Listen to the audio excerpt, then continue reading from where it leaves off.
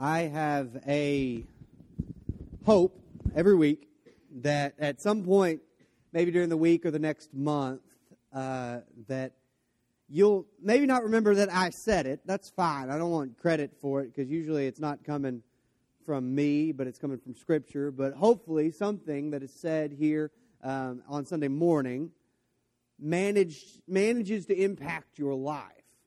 And for you, that happens after. It's hard to know what I'm going to say before I say it, especially with me.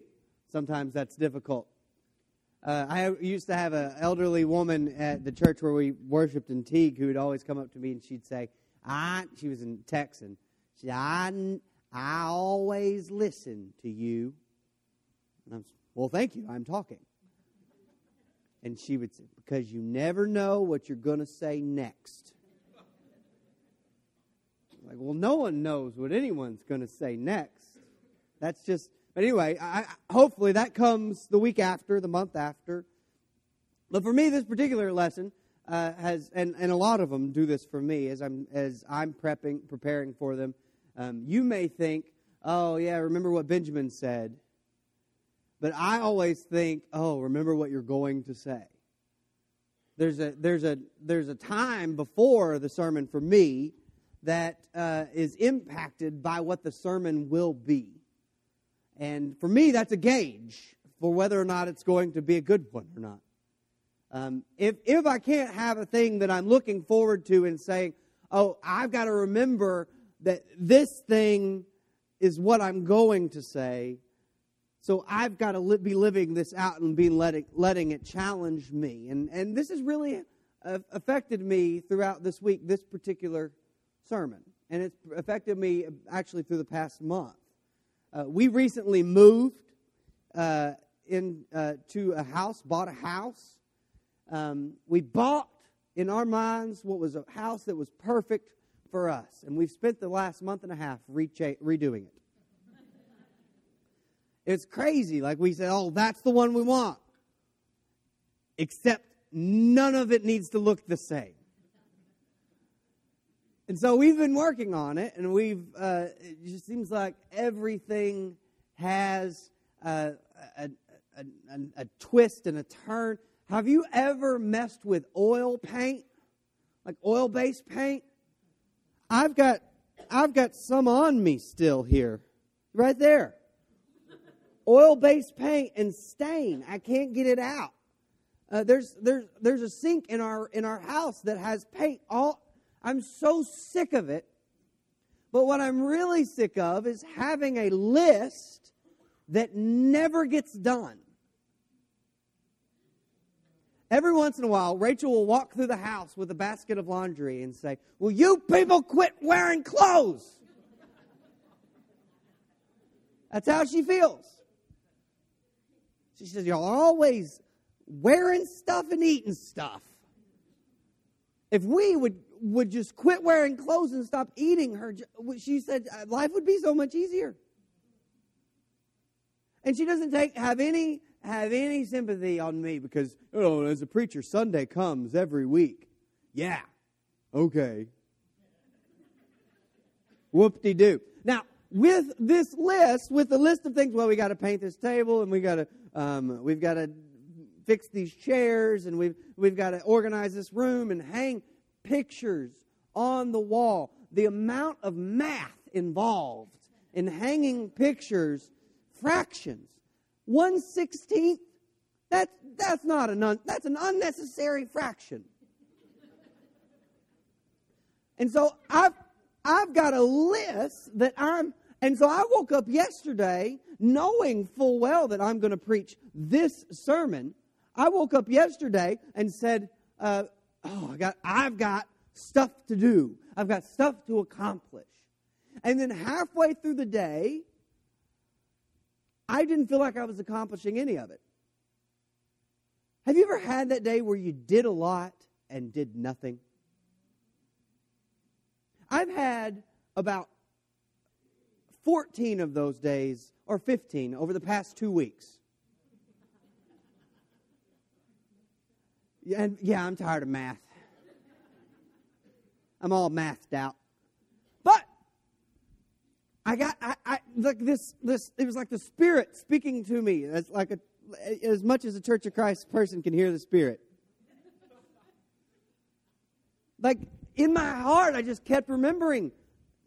Remember what you're going to say. And so maybe if you've been there where I've been, maybe what I'm going to say will help you as much as it's helped me. Because Ecclesiastes, you're like, wait, what? Is that a book? Ecclesiastes is this book of wisdom that's really difficult to hear. It's got this rhythm to it, as most books of wisdom do. They have a rhythm that it'll do this one thing over and over again to remind you we're going through this, and it's smooth. And we've put this book of wisdom together that is helpful for you, and we want you to remember it. But the rhythm of Ecclesiastes is meaningless, meaningless. Everything is meaningless, meaningless. Now, the Hebrew here is a double, so it's not just meaningless, meaningless. Actually, the best way to translate it, King James says vanity of vanities. That's a pretty good way, except vanity doesn't mean now what it meant back then. It actually better be translated like the most meaningless of meaninglessnesses. Or it's really hard, like an idea that's really hard to get your hands on, like an enigma, actually would be a good translation for this. So the rhythm of Ecclesiastes is this, it's so meaningless. Meaningless. Look how he opens it. And it's one of those things I'm not going to put on the board because I want you to hear it. Sometimes Scripture needs to be heard and not read. Ecclesiastes 1:1, the words of the teacher, son of David, king in Jerusalem. Real quick, there's two characters in the book of Ecclesiastes. There is Kohelet and the author. The author is the one who just said, I present to you the teacher. The word that gets translated teacher there is Kohelet. It's used as a proper name here. It just means the gatherer, the person who brings people together. And it's here, it's to teach them. He would gather people together. Now the author is going to have some things to say about what Kohelet says later in chapter 12. But Kohelet is this, or the teacher, is this guy who he's the meaningless guy. And eventually, the author is going to say, okay, well, yeah, that's what he meant, but, he's going to change it. Now, this is what makes Ecclesiastes so difficult, because you have to try to figure out when is Kohelet right and when is he wrong. Those of you who have read Job, we run into the same thing with Job. Job gets upset because I think Scripture says everybody dies. Like everybody in the whole book at the beginning, like if you're connected to Job, it goes away. Cows, everything. Houses fall over. Someone kicks over one of his buckets just to make sure everything's destroyed. It's awful, and then all of his friends come and sit with him for a while and then start sort of espousing, like, well, I wonder what you did to make this happen to you. What wrong occurred that you are in such peril? What sin did you commit? And so they talk, and then Job responds. His friends Eliphaz, Bildad, and Zophar talk, and then there's this guy at the end named Elihu who talks. But what's crazy about that book is you can't just quote Job. Because sometimes when Job is talking, he's wrong.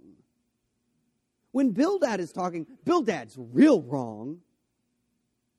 All the time. So you can't just say, well, the Lord says in Job. No, there's a guy talking in Job who's incorrect sometimes. So you have to pay attention to who's speaking and why they're speaking. because it's a story. It's not just a book of words. So the author here is presenting Kohelet, and he's saying, let's listen to this guy for a second. Imagine it as if the author says, all right, and he has got a TV behind him, and he says, we're going to get some messages from a man. We're going to listen to a man named Kohelet, and he finds the play button. It's a VHS. This is old. This is Old Testament. Finds the play button and hits play, and then the squigglies, and then it clears up, and then there's Kohelet going, meaningless, meaningless. That joke's not going to play in like 15 years, but I appreciate you guys.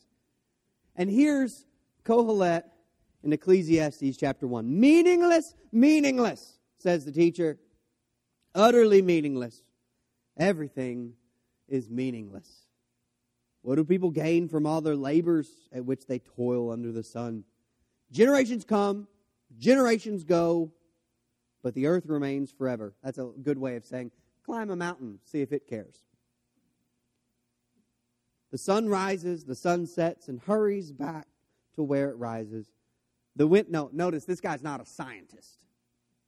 Like, he's not like saying this is how the world functions. He's just making a point. The wind blows to the south and turns to the north, and round it goes, and even ever returning on its course. All streams flow into the sea, yet the sea is never full. Right? That's crazy. That's only crazy if you don't know how weather works. But it is nuts. He's confounded. Every river I've ever watched goes to the ocean. Never goes away. Stays right where it sits. To the place the streams come from, there they return again. All things are wearisome. More than one can say. Everything is exhausting. Everything. Disney World is exhausting. The greatest place on earth is exhausting. Mineral Springs, Disney World. The eye never has enough of seeing, nor the ear its fill of hearing. What has been will be again. What has been done will be done again. There is nothing new under the sun. Is there anything of which one can say, look, there is something new? It was already here long ago. It was here before our time. No one remembers the former generations, and even those yet to come will not be remembered by those who follow them. Have you ever had this thought? I have it about once a month. My great-grandkids won't remember me. Now, in our day, it may take longer because Facebook remains. And judging by my Facebook feed, they'll probably won't claim me. But there's a sense of like we're here and we start to think we're really important. And Kohelet comes on screen and says, you're going to die, and then you're going to be forgotten. Okay. And he doesn't quit. The whole time, he is just pounding away at the things that are meaningless. Your wealth, he says you're going to work really, really hard. And you're going to earn some money, and you're going to get rich, and then guess what's going to happen next? You're going to die, and you're going to give it to somebody who doesn't appreciate it. It's meaningless.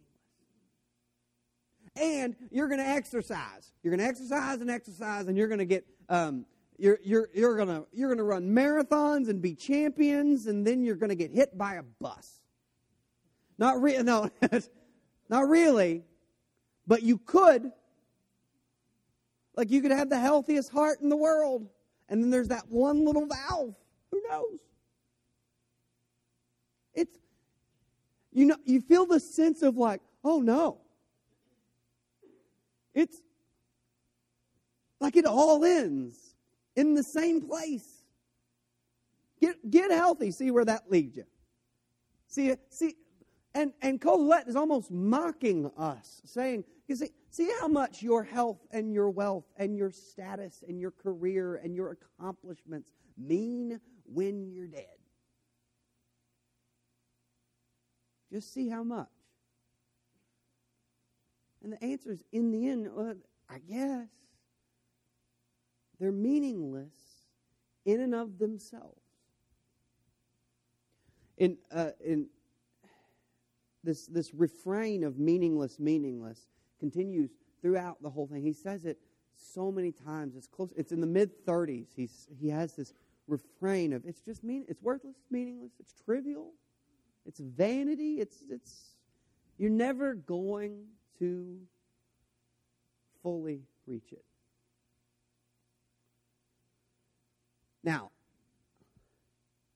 the author, not Kohelet, remember there's two characters. The author at the end will tell you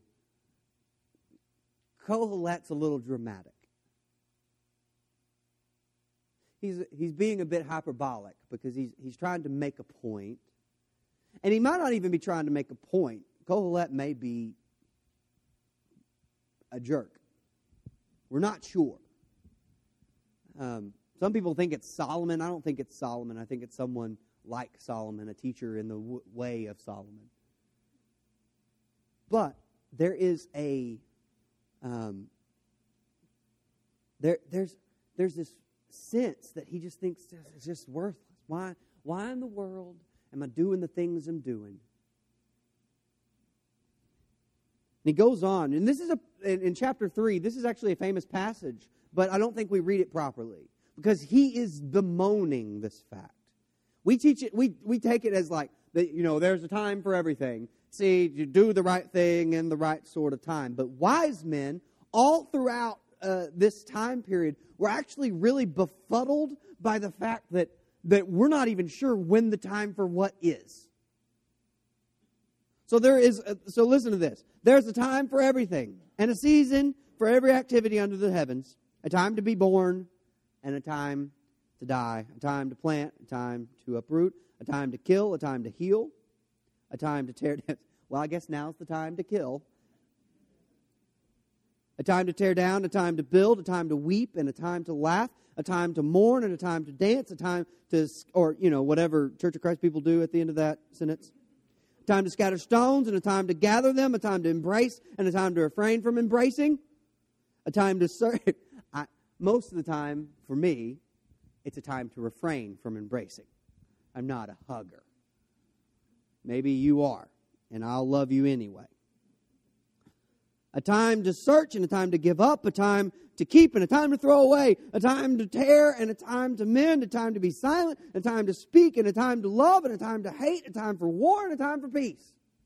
Now, the problem with us, and I think this is the same problem with Kohelet, is when do we do these things?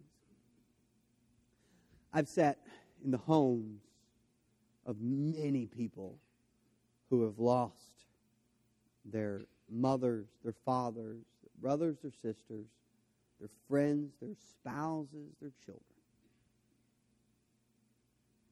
And in every single incident, there has been both tears and laughter.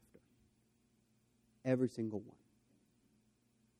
And not just because I'm goofy, because in those situations, I just want to listen. I'm just there as ears. And most of the time, the family get tickled about something. I remember in my situation, when the first family member I lost was my grandfather. And he came here for a while, Ben Neely Sr. I don't know if y'all called him Papaw, but that's what I called him. And he was a nut. He was a nut. Like, he parked in handicapped places, and he wasn't handicapped, and he wouldn't quit. We had to tell him, you're not handicapped. He said, I'm old. And he'd just walk in. Like, there's people in actual wheelchairs that need it. And so we have lost him and we're sad, but there's also this moment we couldn't quit laughing about stuff Papa had done. And we couldn't quit crying about the fact that he was gone.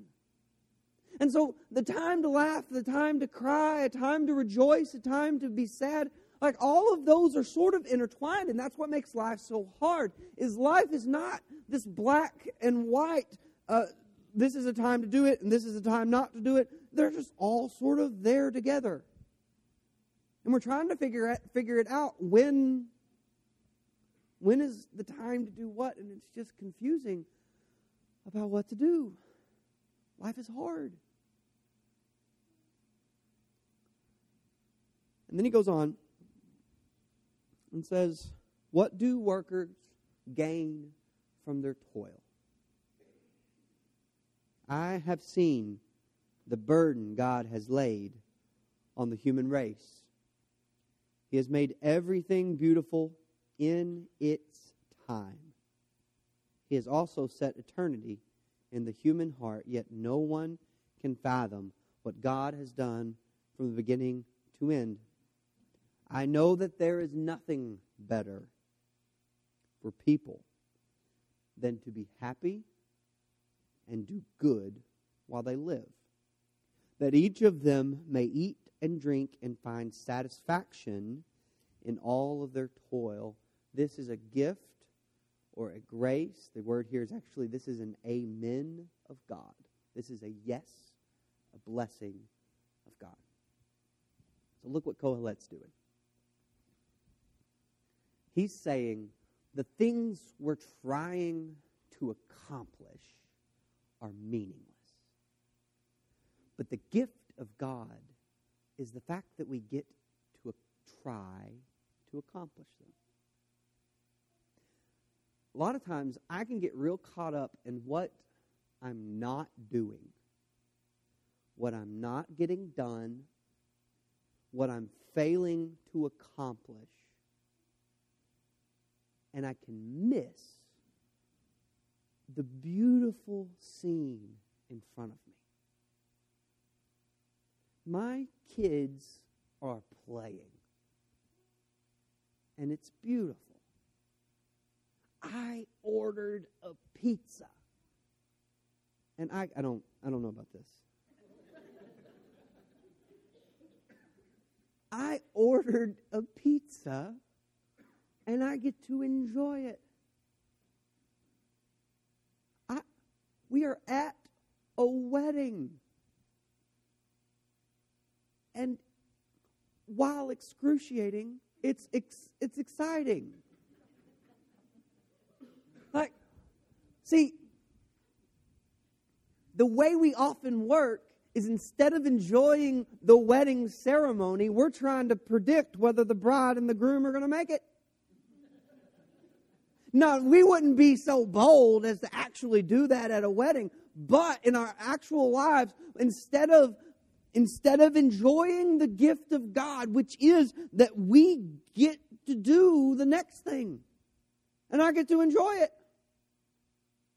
I get to enjoy my life. It may not mean much. And this is a hard pill to swallow in the U.S.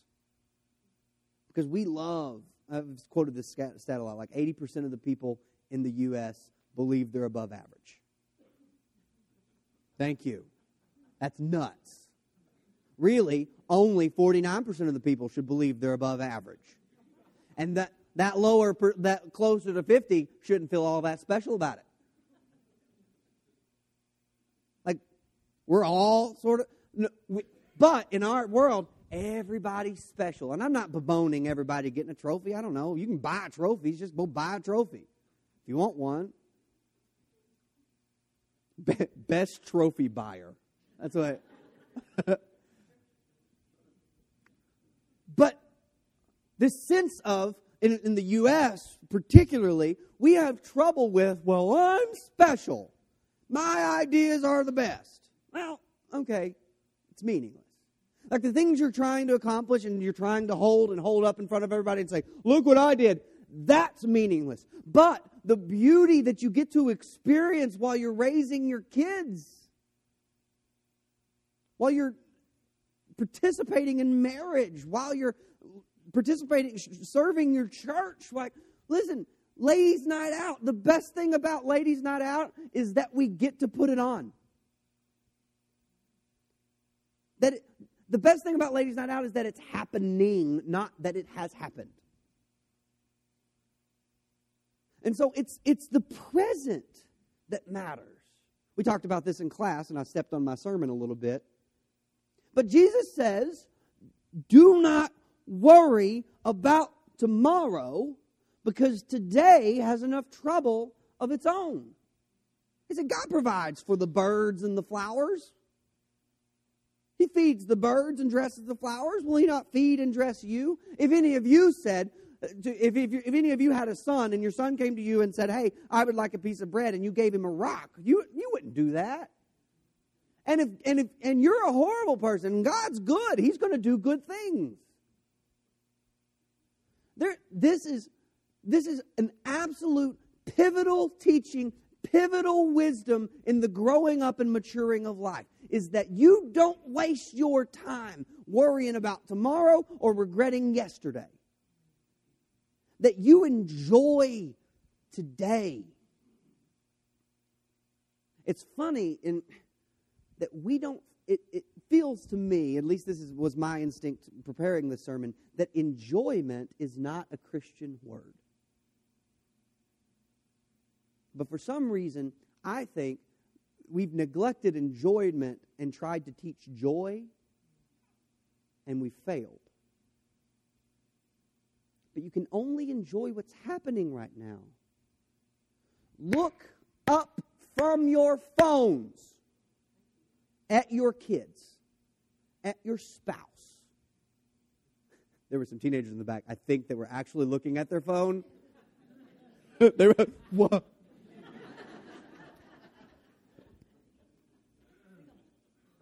But it was their Bible. It was fine. Their Bible sounds a lot like Angry Birds, but there's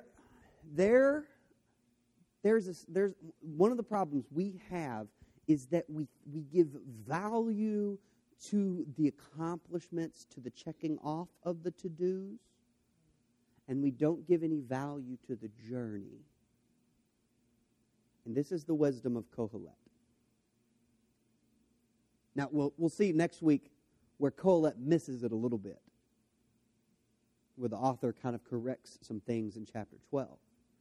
But the wisdom of Kohelet is that the things aren't the important part. It's getting there. You wouldn't do this in a healthy marriage. You wouldn't do this with your children, where you would say, well, let me just get you to 18, and there we go. Like, no, I'm going to enjoy you. One of the biggest mistakes parents make a lot is they will say things like, oh, like to their kid, oh, I just wish when you were a baby, you were so cute. What about now, Dad? Like, we're constantly wishing our kids were or waiting until they will be. You got a kid in front of you right now. What they were and what they will be was and will be. And you can worry about that when it happens. And you can enjoy that when it happens. But you will never get to where you will be, and you will never get to do over what you were. But you got right now. And Kohelet says that is a gift from God. Right now is grace. This moment is grace. You can enjoy it. I think it was last Sunday the Oscars? It seems like a year ago. I don't know if anybody watched the Oscars. I don't know if anybody watched the movies that were on the Oscars. But a film called La La Land was announced as Best Picture. at the very end. And the best picture is Warren Beatty looked at it and went, handed it to this other lady, and she said, La La Land. Well, they had given her the wrong envelope. They had given her the best female actress, outstanding actress award, and it was Emma Stone. Thank you. I knew it, but preachers have to pretend they don't know culture. It was Emma Stone, and underneath it said La La Land. So they announced La La Land. Well, then people were coming up. You know how many people walk up on stage after like a Best Picture like it's 1 billion people. Like 1/7 of the world is on the stage. And they're all standing there, and then they have to like come up and kind of tell these people, hey, you didn't win. And if you go back and watch that, Jimmy Kimmel, the host, is just laughing. Because why not? Why not? Why do I have to? Oh, why can't I just, well, this is crazy. It's kind of fun. Why can't we enjoy the things, even the anxiety in our life, we can kind of step back from it and say, well, it's just a thing that's happening. There we go. What in this moment can I enjoy?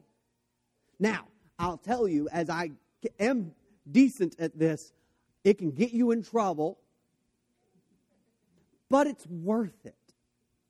Because people are so uptight about tomorrow and so downtrodden about yesterday that they're not enjoying today. Yeah, yesterday was awful. It really was. And it will affect today. And you've got stuff to do tomorrow that you need to plan for today. But those little moments are genuine gifts from God. Your grandkids, your kids, your spouse, your church, people at Walmart.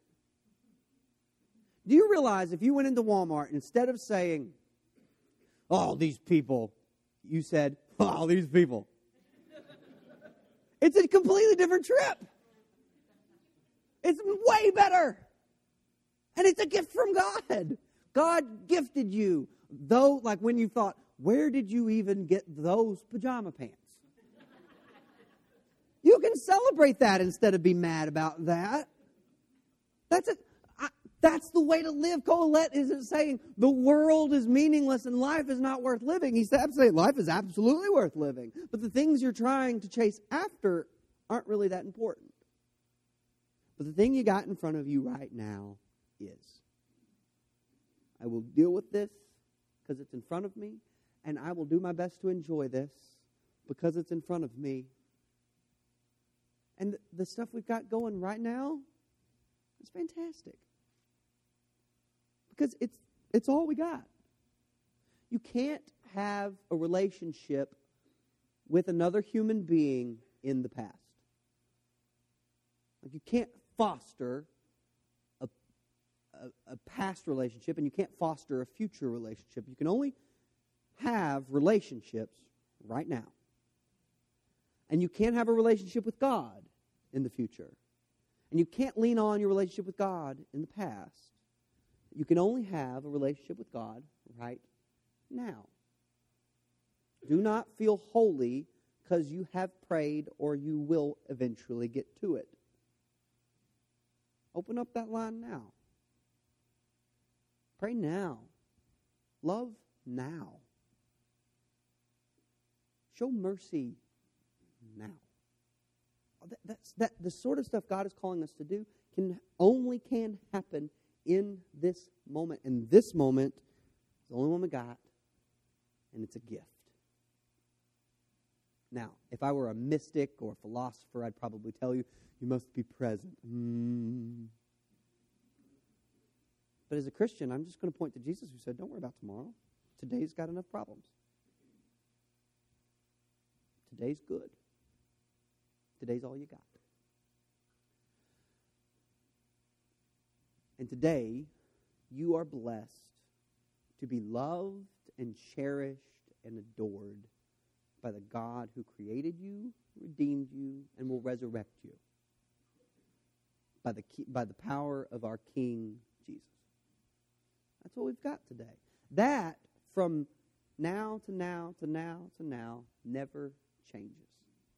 The constant in every now that you have is the presence and the power of Jesus and the God who sent him.